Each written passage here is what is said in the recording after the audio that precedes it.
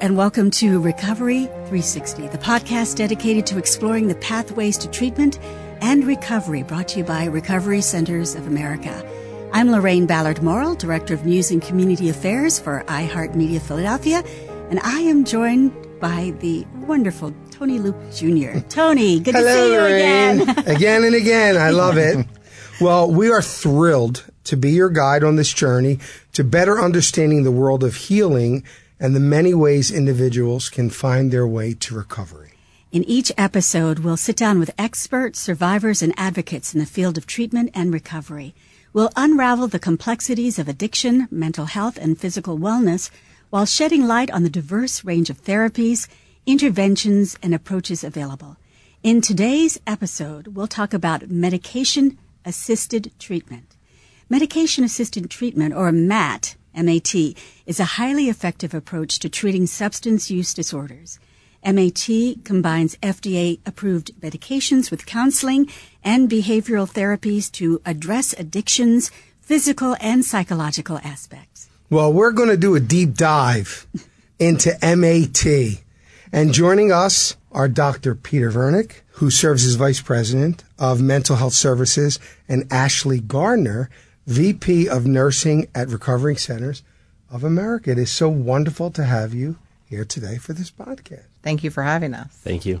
Yeah, well, Dr. Ashley Gardner, let's talk about MAT. What is MAT and what's the goal? So MAT, medication-assisted treatment, is the use of medications to help support recovery.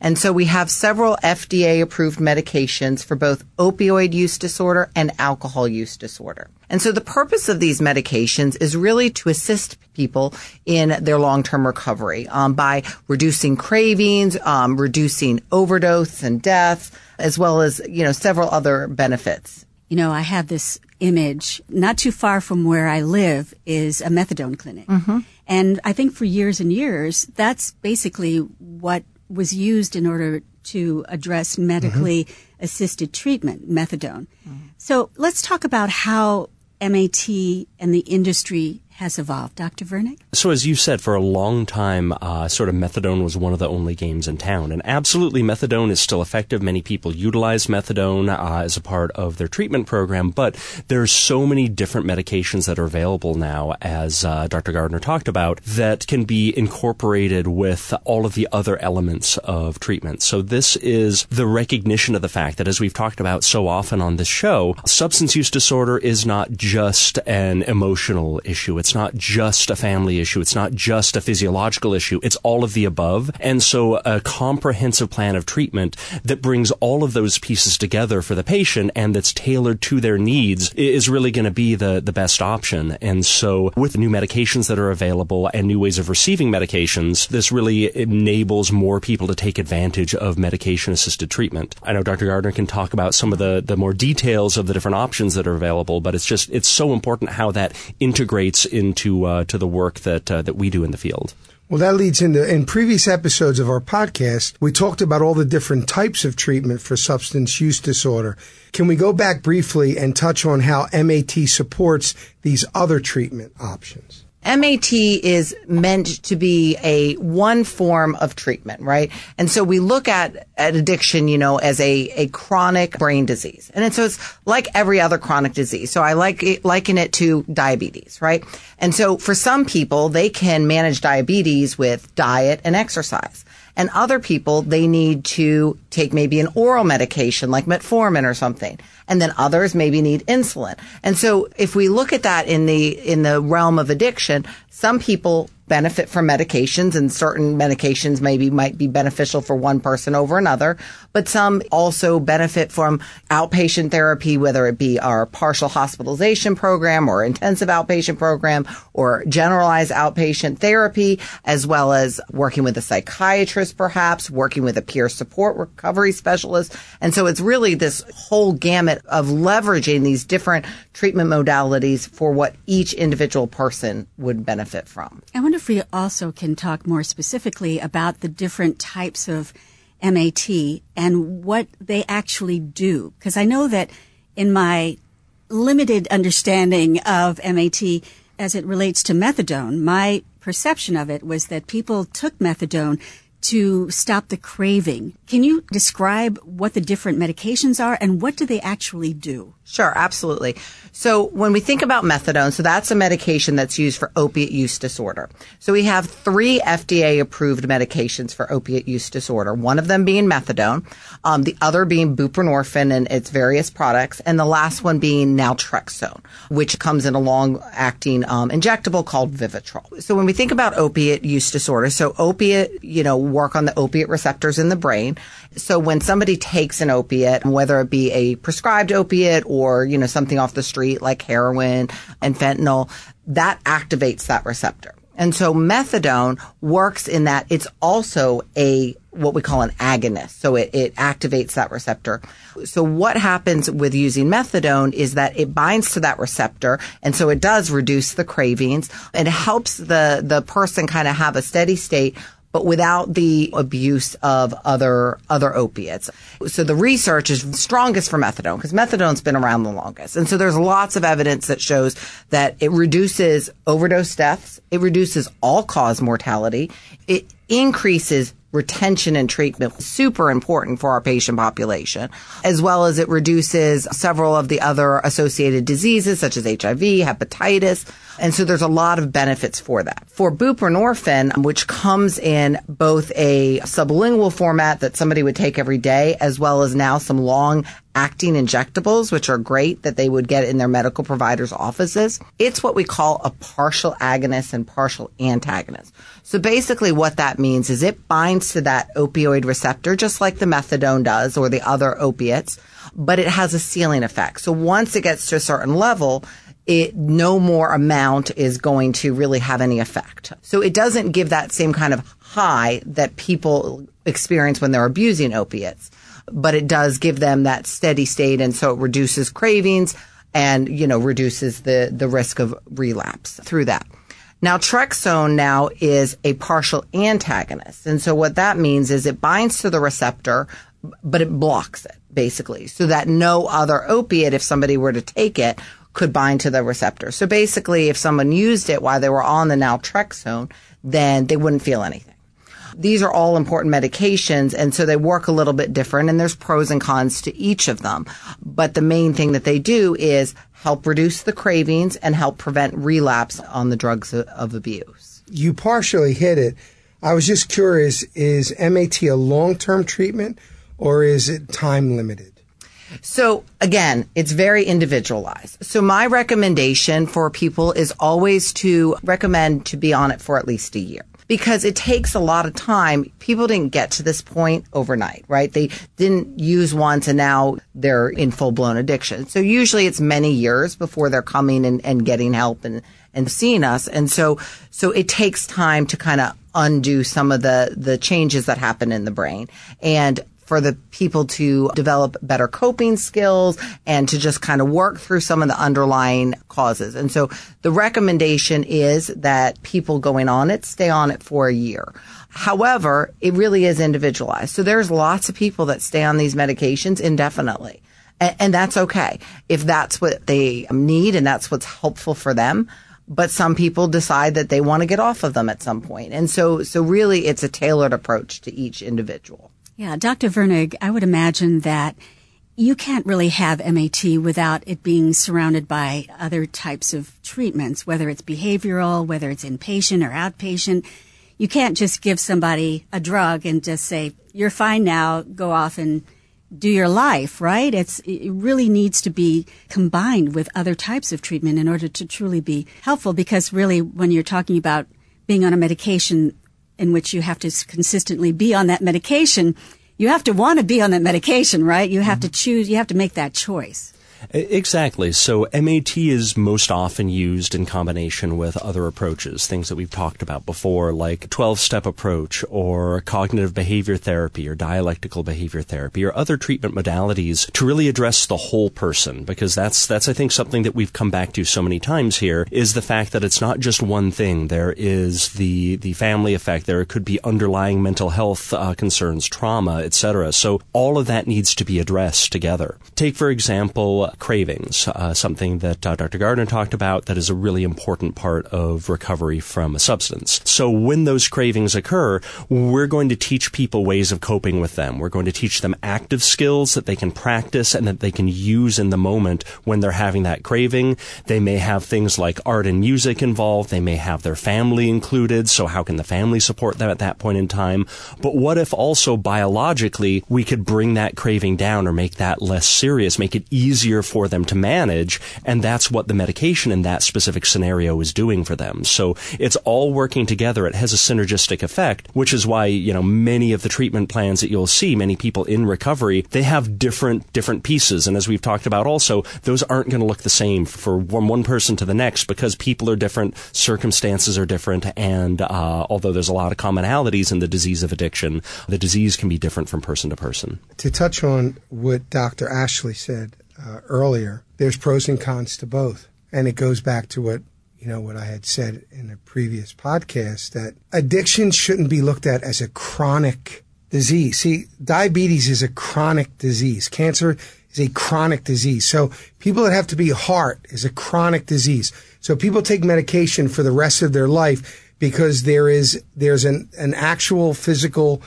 dependency that the body is not creating whatever the body needs, insulin so it needs it. So again, she's 100% right. There's the positive of getting rid of the craving, getting rid of the need to do the opioid. But then the massive negative to that is to want someone to be on methadone for the rest of their life. Goes back to being a crutch again. Okay. It's like it needs to be used as one of the tools that you use, because we said this earlier, and Dr. Vernig has been on every podcast, so it's something new to what I had said to him, is that sobriety, as important as it is not as important as the mental health aspect in what's going on. And the reason that I support MAT is because it allows that person the breathing room to address the trauma and the mental health issues. I never was a fan of what we talked in a previous episode of going cold turkey and sticking someone in a room, and they get sick. And it's like, okay, well now physically, you're not dependent upon the drug. Go do what you got to go do and you be willpower and call. No, that's why when people go, well, I'm very much against.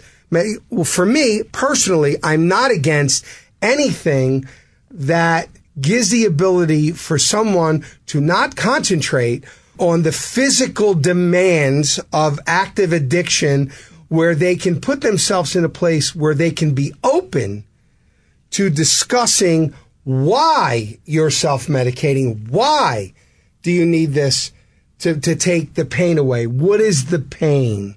And I think that's where MAT really shines for me. But again, the downside is what you don't want is MAT to be the crutch of you spending another 30 years on methadone. To me, that it doesn't address the issue. Right. You want to get down to the reasons why people are self-medicating, which brings me to a question which I think has always been in the back of my head, and that is discussing substance use disorder as a physical condition. We often talk about you should have a strength of character to stop. You've got it within you. You can do it. It's not that simple because we're talking about brain chemistry. Can you break it down more in terms of talking about substance use disorder is a disorder? There's a physical component to it, because how does one person try heroin and then that's it? They walk away. You have another person, they try it and suddenly they see God, and this becomes a craving that they can't step away from. Well, you make a good point. So there is absolutely a genetic component with the disease of addiction. And so there's been studies out where they show that people that have a parent or a direct relative that has struggled with addiction, that they're more likely to struggle with addiction. So that's one way we know that it's a physical disease, not just a mental shortcoming, right? Another thing that they found is that you can actually see the changes on brain scans. You can see with somebody that's using versus somebody that's never used versus somebody that's been in recovery for a long time. You can see that there's actually changes. Another thing that's important that I have learned is that when they do a EEG, which is kind of looking at the signals in your brain, so what they have found is that they can actually see somebody that's predisposed to addiction based on some of those brain waves. So they have lower delta waves, which basically means that they don't have the warning signals. So somebody that, let's just say speeding, right? And so somebody that had the regular might start to get worried when they're at 100 miles an hour or 120. But the person that struggles with addiction, they don't worry, right? So because they have decrease in those delta waves. And so there's a lot of different scientific evidence to point to there is something physically going on that's contributing to somebody struggling with the disease of addiction. I could make this argument if I wanted to. I could just make the argument. And I know that there's actual medical data proof that backs everything that you just said. And I'm not taking away from any of that. But being around that, being around a parent, now, not me, being around a parent who is suffering from addiction. You can make the point that it can be handed down genetically, but I could also make an argument that watching the behavior of that parent contributes to the factor of the way they handle issues gets passed along to the child. Because I have 3 children. One fell into that, self-medicated to that, and died. 2 did not. So there's more outside. I believe that the environmental aspect of it as well plays a key component. You are right. I have a friend of mine who can't not drive 120 miles an hour in rush hour traffic while I'm sitting on the chair and my knuckles are white. I'm like, do you not see that this car? He's like, this is great. So I get it. Yeah. Like I do get it, but I can also make an argument. We look up to our parents. We look up to people as children of authority, and we want to emulate them. And we learn how to cope with things by the way we see our environment copes with those things. So yes, I agree that there is definitely a genetic issue there, but I don't want to discount the fact that the way someone who is in active addiction is behaving in front of their children or their loved one does absolutely contribute to the way that child perceives the way the world is and how to react to that. Absolutely. I think the other point of that is, in cases of domestic violence, you often see that those patterns of domestic violence are repeated through generations because that's what people know. And what you know is what you base your own behavior on. So that's certainly, I think, it's a very good point. I wonder, we talk a lot about substance use disorder, and we tend to think of it as drug abuse. But it's also alcohol. Oh, alcohol right? is absolutely a drug. And we don't really, I don't think we really talk about that enough or in the context of the overall recovery space. Alcohol use disorder is real and it's serious. And so how does MAT relate to that? Is that also used for alcohol use disorder? Yeah, so we have 3 medications also for alcohol use disorder that are FDA approved. So you're right. We do focus on the opiate use disorder because that's what kills somebody suddenly. But alcohol use disorder actually kills more people. Yes. It's just over a longer period of time. Yeah. So you're right. There's not as much focus. But we do have 3 medications. And interestingly enough, one of them is the same that we use for opiate use disorder. And that is the naltrexone or Vivitrol in its shot formation. It actually has been shown to be effective for both alcohol and opiate use disorder. There's also 2 others, a Camperzade or Camprol, which also helps reduce cravings and prevent relapse on alcohol. And then there's an interesting one called Antabuse. And so Antabuse is different than the other ones in that it doesn't necessarily reduce a person's craving, but it prevents them from using alcohol because it gives them really bad side effects if they do. That's the one I hate. Like, I hate Yes. that. I was going to bring that up. I was going to ask you, what is the drug that someone takes, then when they drink, they get violently ill? And again, I don't even know how that is an option because it goes back to, again, it's almost like punishing someone, like a shock collar. Mm-hmm. How does that work? That cannot prevent someone. I'm glad you brought that up because I was going to ask you, what is that drug called? Yes. That would be an interesting choice to make. That's interesting. So tell us more. I'm also a nurse practitioner, so I'm a prescriber, and so I've prescribed all of these medications. And so what they found with Antabuse is it's not super effective because people don't want to take it because of the side effects. Right. So what I have seen it be effective for is those people that know they're going to be in a high risk event for a short period of time.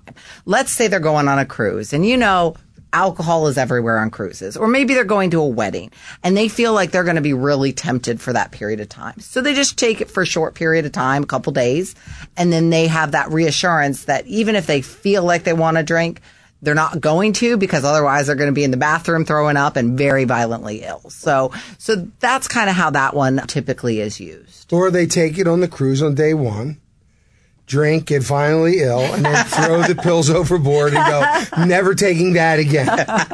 Well, I guess, again, it's all about finding the right medication, the right strategies, whether it's behavioral health strategies. Dr. Vernig, it's really about holistically looking at what is best served for that particular person. Absolutely. It's about the whole person. It's about their needs and all of the different domains that are impacted by their illness. You brought up the issue of nature versus nurture. I think that's an important piece. Anytime we ask that question, the answer is usually both. It is a combination.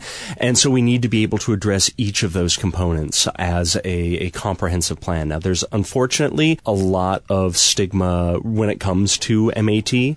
There are some people who believe that it's not really being in recovery because if you're using MAT, that's not real recovery. You should be able to do it without. And really, it's about what works for that individual person. That's a medical decision that's between them and their prescriber to discuss, is this something that could be a part of my treatment program? Even when it comes down to something like Antabuse, which, I kind of have some of the same thoughts about it, that it seems very punitive. It seems like something that, and it has been in the past, used almost as a punishment for somebody because, you've demonstrated that you can't use alcohol responsibly, so I'm going to tell you have to take this, so you'll be punished if you do. But as Dr. Gardner talked about, there are ways that people might choose to take that themselves and use it in a very specific way because they know that's going to give them that additional motivation, that's going to give them that additional reason to not experience a return to use or a relapse in that high-risk situation. So it's very individualized, and we have to take into account all of those components and the whole person, when we're considering and when the individual themselves and their family are considering what's recovery going to look like for them. Right. So it's just another tool in the toolbox. Exactly. Yeah, plus in all of my opinions, I always like to postscript or preface that I don't believe anything in this world, anything, is 100%. So even though I may strongly feel one way about something, I'm never under the illusion that I'm 100% on point. Like I'm 100% there. I'm not, I'm not. And I try to be intelligent enough to understand that I'm learning every day. And that if I'm still thinking exactly the way I'm thinking now, 5 years from now, I didn't get it. I'm not getting it. You should always be evolving. Your opinion should always be evolving because the more you learn about life, the more you learn, those things should change. Hopefully for the better. I mean, that's what, we try to do. But I agree with you that there are some, look, I self-medicate through food. We've had this conversation. I do great on the weekends because my girl comes over on the weekends and she knows if I eat anything past 7 o'clock, I don't get a good night's sleep. And when I open up the refrigerator, she goes, "Do you not want to sleep tonight?" And I go, "No, I'm closing the refrigerator." So it's like the pill. It's like she's the pill on the weekend. Mm-hmm. Well, I think what's great about this conversation in this podcast series is that we're learning something every day. Every podcast, I learn something new. And I also know that people out there listening are learning and growing from this information. The other thing that we know is that this field is constantly evolving. What we knew 10 years ago is not what we know now. What we know 10 years from now is going to be different as well. And that's why we're here today, to give you the cutting edge, the latest, the most accurate information that we know from experts like you all, and from the personal experiences of people like you, Tony. Yeah, I mean, some of the lessons can be mind-blowing.